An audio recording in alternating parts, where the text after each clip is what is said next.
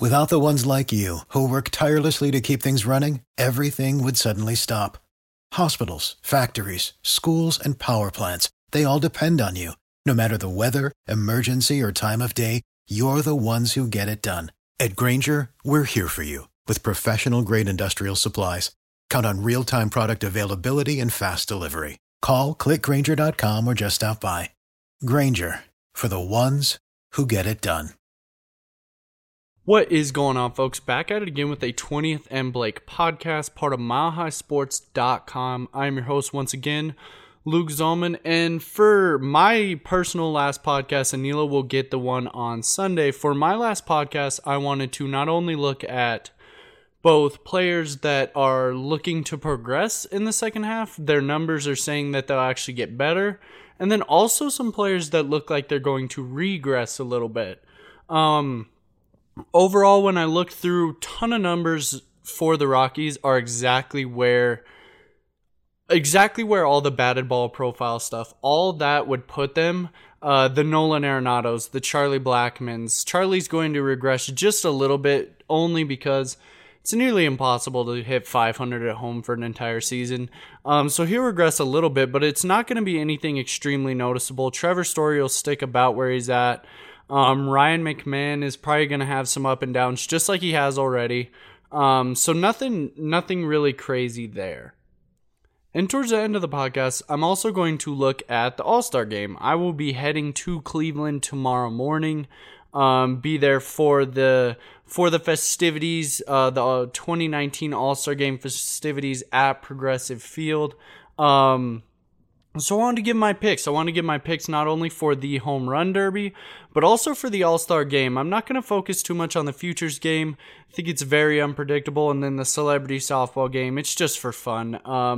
No picks really worth doing there. But I did a little bit of research into my Home Run Derby picks. They're not quite just off the top of my head.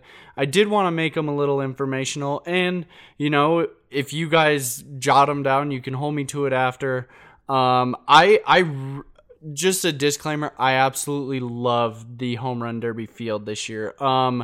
The addition of Bregman and Peterson. Bregman's not my favorite in the Home Run Derby, but Peterson is a huge get for them. This field would only be made better by, if they had added a Mike Trout, or if Bryce Harper had done it again, something like that. Some guy with, huge power. But overall, just love the field. Love the blend of old and new players, with Acuna, Bell, Alonso, and Guerrero, all young guys. And then you have some more of the veteran type guys in Yelich, in Bregman, in Santana. It's a absolutely perfect mix to me. And I am extremely excited for it. I think they're gonna light the crowd up. Love that Santana's in it based on the home field factor. But first of all, let's jump into the regression candidates, because I always learn you want to get the bad news first. So the first and foremost guy that's looking at probably the most regression in the second half is Daniel Murphy. And I know it's weird. It's weird to think about, hey, Daniel Murphy hasn't actually, been out of this world good. Bud Black says he even has a little ways to go. But if you look at the numbers from his batted ball profile, he's actually doing better than even he would probably be expected to do. Hard hit rate is only 26.4%, extremely low mark. And his weighted on base average is 327. Right about in the middle of the pack for the team. Nothing too great, nothing too bad, but his expected is only 273. So the quality of his hits and the quality of his at-bats is expected to drop just based on the way he's hitting the ball, where he's hitting the ball. A myriad of different factors are saying that he's actually going to regress in the second half, hitting more ground balls than, just about any point in his career, 37.1, and his line drive rate is also at one of the lowest points at 21.9%. That tells me that there's probably a little bit of a drop off coming for Daniel Murphy. I think that he'll be pretty good the rest of the year. I think he's also going to make fans really miss DJ LeMahieu. I think that his overall consistency just hasn't been there this year. And maybe it's still because of that lingering finger injury. Maybe he's still catching up and that batted ball profile will get better as the year goes on. But as of right now, he is probably the largest regression candidate on the team. Even though, like I said, he hasn't had, an all-star quality season, it still looks like he's going to regress to a degree.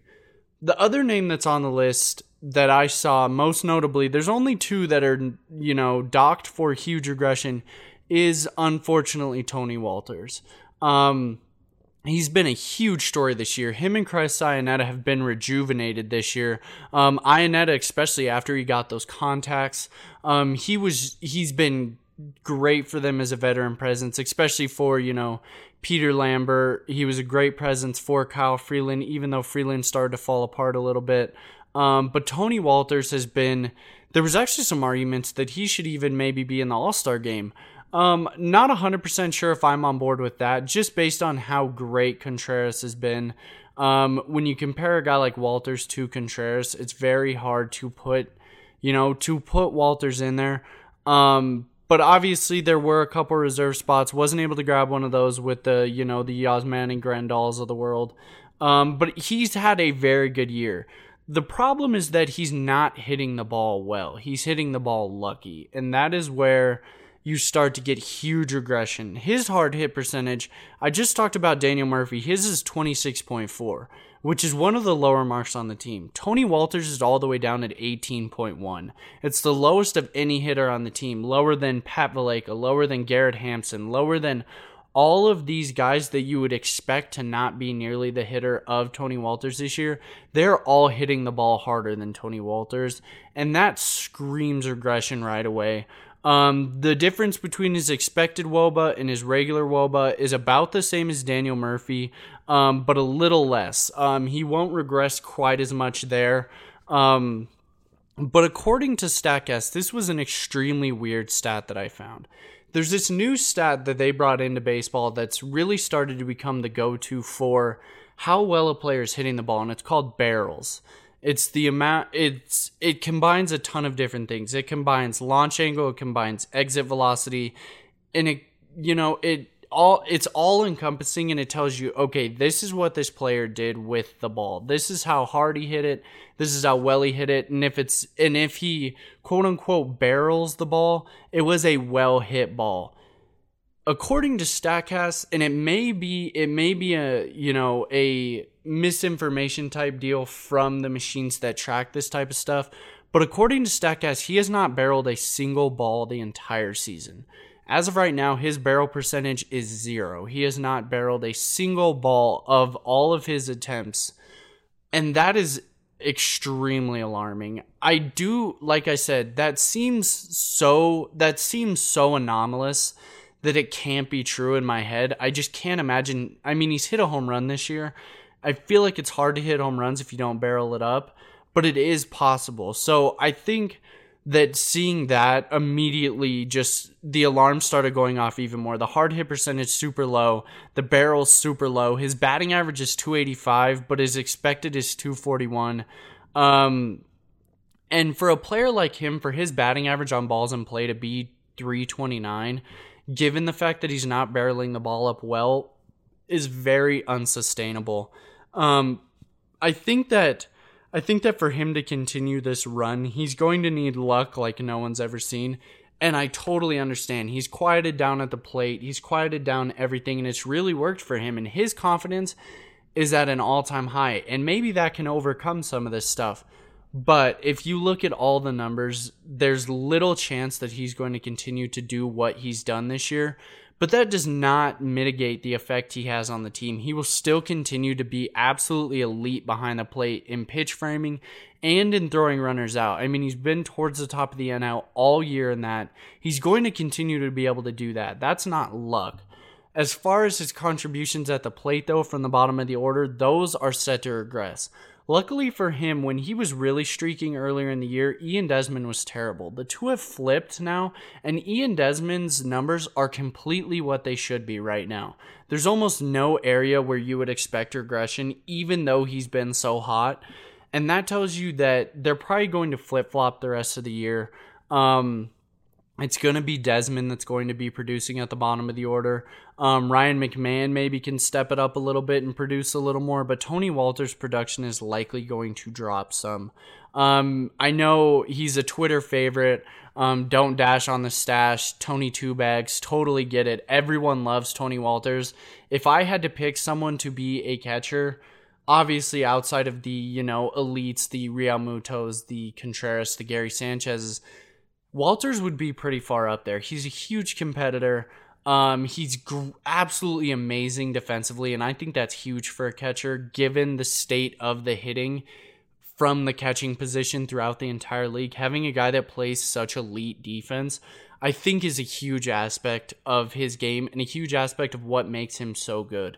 So I'm not trying to diminish what he's done this year. Just think from the numbers, looking at everything, it looks like he's going to progress just a little bit the rest of the year.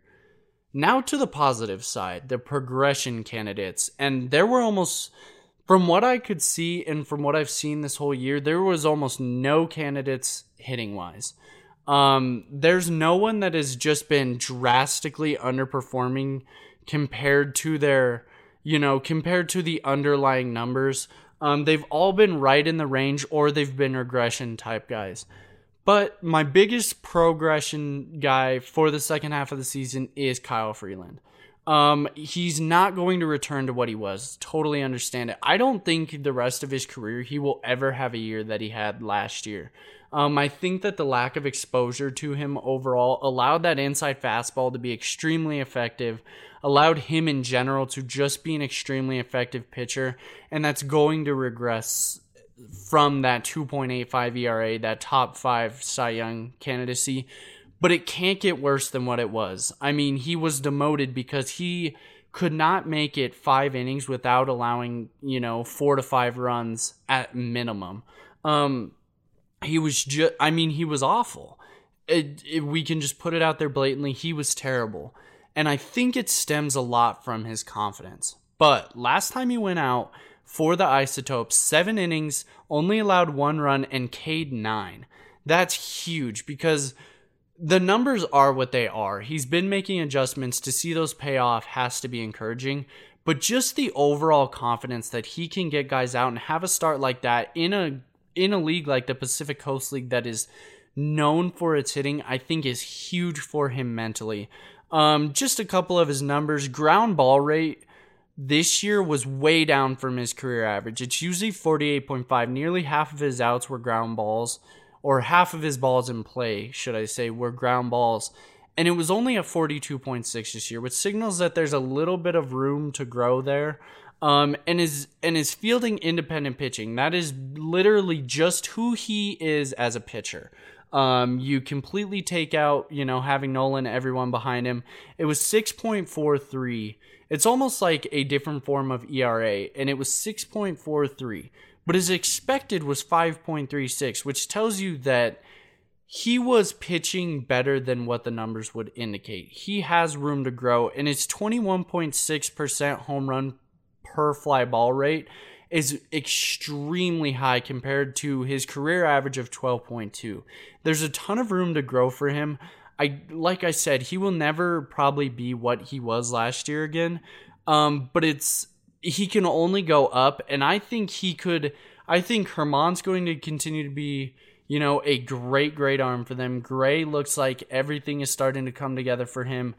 Kyle Freeland can easily be a quality third starter. He won't be asked to, go 8 innings, allow 2 runs. That's not what he needs to do.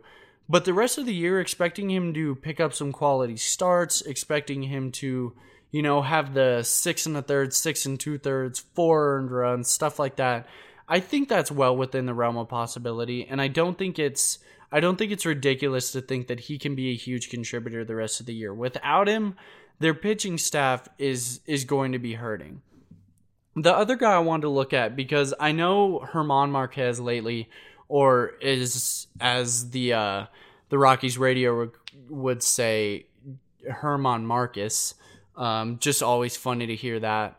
But I think that with his recent results, I think that it's easy to say, oh, well, he's going to get back to where he was. But his numbers are where they should be now. He's pitching like how he should be pitching based on his underlying numbers. At the beginning of the year, his batting average on balls in play was ridiculously low, one of the lowest in the league. So he had room to regress, and now he's getting right back to the mean. He's going to be, a 4.3 ERA type guy. For a guy that has to pitch at Coors Field so often, that's a great number. He may not be quite the Cy Young frontrunner that many thought he maybe could be, but that's a great number for a Rockies pitcher.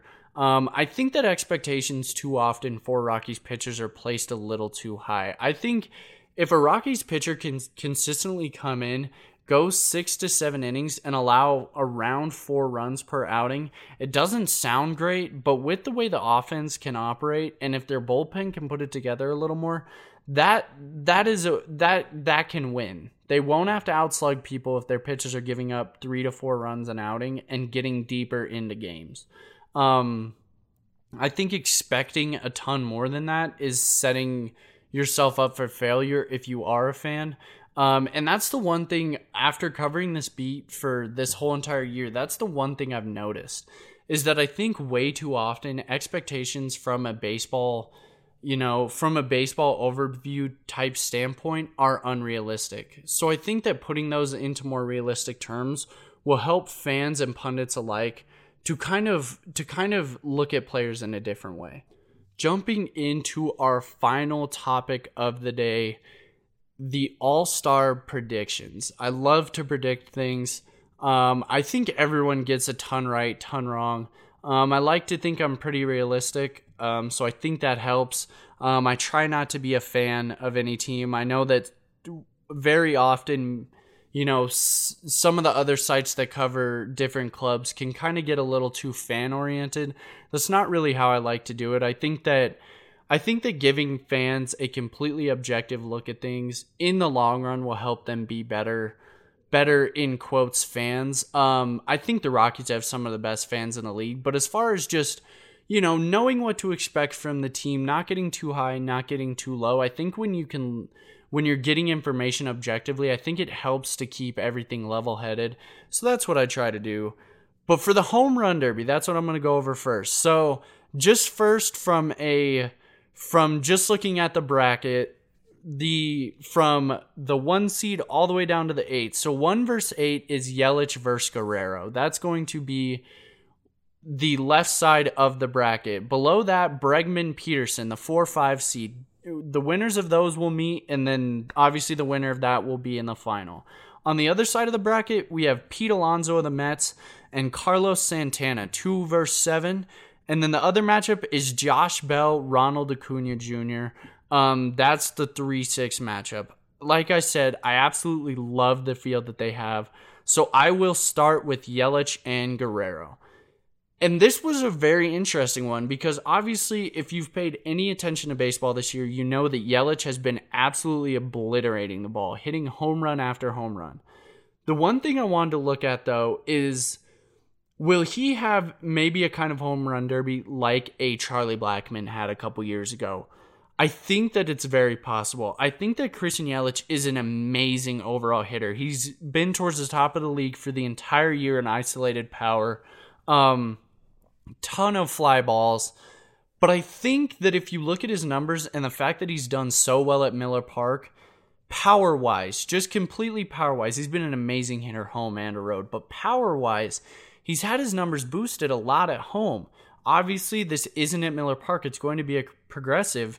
So I think he's going to have to deal with a lot of line drives. I think he's going to be hitting doubles types hits in this. And obviously, those don't count for anything. So I'm going to go with Guerrero in this matchup. And it may be a little biased because I have been absolutely in love with Vlad Guerrero Jr.'s just overall hitting profile since he was in the minors. I mean, just a ridiculous hitter. If you look at who he is his dad, Vlad Guerrero Sr., with more plate discipline. That's what he is. And that is just absolutely amazing. And if he just recently released a video, for those who didn't see it, be sure to look it up, of him taking BP in preparation for the home run derby last week. And the ball just comes off the bat different. It is different than really anything I've seen outside of the Stantons, the judges. But I think that his power is perfectly built for a competition like this. The one thing that's going to be interesting to see is how Progressive Field is set up. The dimensions are almost the same all the way across. But in left field, there's a higher wall than in right field. So I'm curious to see how the left-handed hitters are going to do compared to the right-handed hitters. This is, obviously, Yelich is going to be from the left side, Guerrero from the right side. So Guerrero is likely going to have to overcome that wall a little more. But I think Guerrero is built for a competition like this. So I'm going to go Guerrero in that first matchup. Next up, we have Alex Bregman and Jock Peterson. And this one, I'm going to flop. I'm going to go with the lefty, Jock Peterson. And it's a little bit of what I was saying about Christian Yelich, but to a higher degree. Bregman is just an amazing hitter. I don't consider him a home run hitter per se. He is just a guy that will walk a lot, won't strike out a ton, and hits a ton of line drives, which end up resulting in home runs. And ironically, I actually got to watch him, Jose Altuve, Springer. I got to watch them take BP in the recent two-game series against the Astros. And Bregman is an amazing hitter in BP, but he's not an amazing power hitter in BP. He is gap to gap. I mean, he's one of the better hitters I've seen in the league. It's just not quite built for a home run derby, I don't think. And so for him to overcome that wall, Vlad has ridiculous power, so him overcoming a wall like that I think is a little easier. But for Bregman, who's a line drive guy, I think it's going to be harder. So I'm going with Jock from the left side, just ridiculous power. He's one of those true two outcome hitters. Most of the time, he's either going to strike out or he's going to hit a home run. That's kind of his thing. So I think he's more built for this. Jumping to the other side, Pete Alonso and Carlos Santana. The righty versus the switch hitter. I think it's so amazing that the MLB featured both Josh Bell and Carlos Santana in the home run derby. Both switch hitters. I think it adds such a huge element to it. And I think that even though Alonso has huge power and he seems like he's built for a competition like this, I actually like Carlos Santana. I like that he can go from either side of the plate depending on how he's feeling. And he knows the ballpark. He's going to be at his home ballpark, sleep in his home bed. I think that's huge, and he's going to have the crowd behind him. I think that's always a very underrated aspect of the home run derby, is thinking about the home field advantage, and I think that's going to play out better than a rookie that has never done it. So I have Carlos Santana in that matchup. Jumping to the other switch hitter against Ronald Acuna, Josh Bell. I'm going to go with Josh Bell. I don't know what side he'll hit from. Throughout the entire year, he has hit better power-wise from the left side. So I would expect him to hit from the left side. But like I said, being a switch hitter, he can switch it up if he's not feeling great. And I just absolutely love his power. I mean, the other night he had a 3-home run game. Didn't even look like he was trying. It looked like he was barely swinging. And I think that'll play out a little better than Acuna. But this is by far my favorite matchup of the first round. Acuna has extreme power.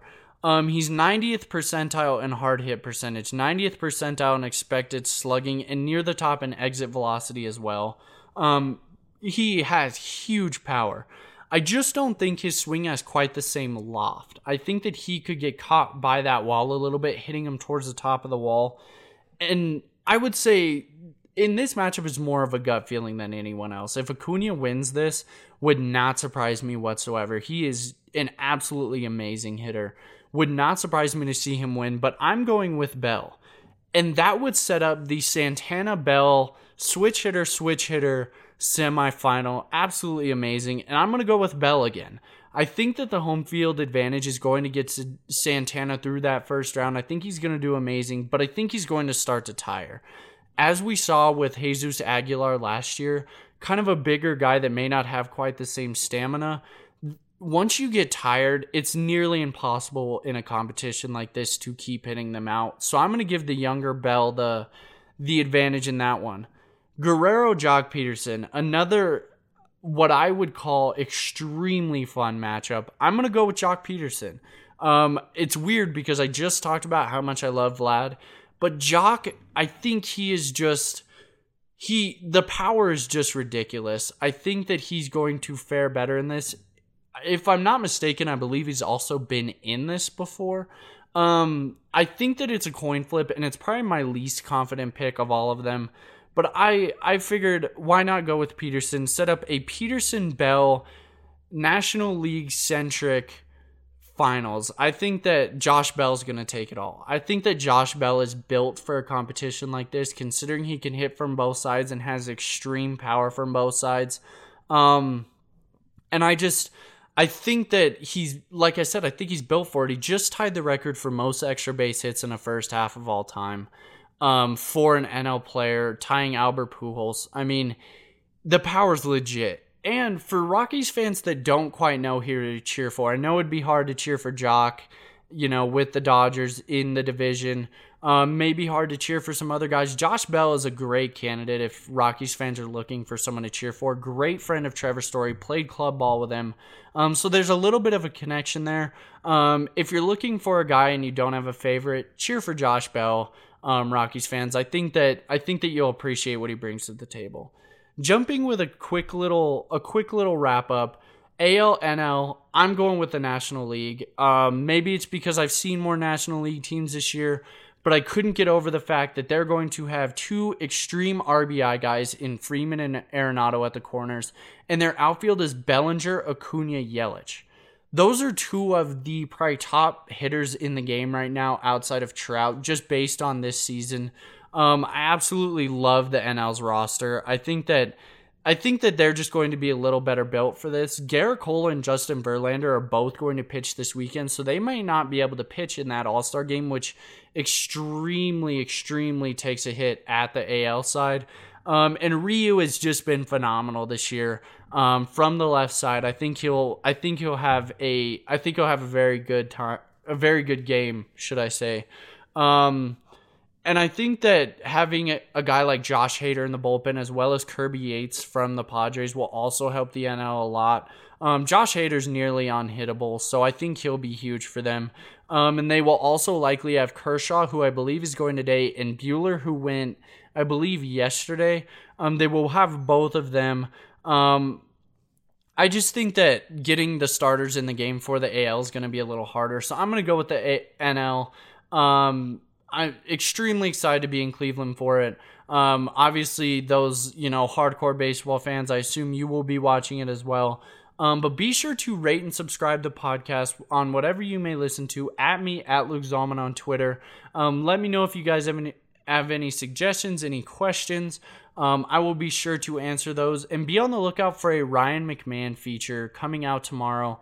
He has a very interesting pregame that he learned from Mark Reynolds. So I will have an article up tomorrow on that. Be sure to be on the lookout for that. And keep enjoying this season, Rockies fans. I know it's a roller coaster, but it's been fun. They've been selling out the stadium. So be sure to keep going. Be sure to keep supporting the team. It's something they talk about all the time in the dugout. And I will talk to you next time, baseball fans.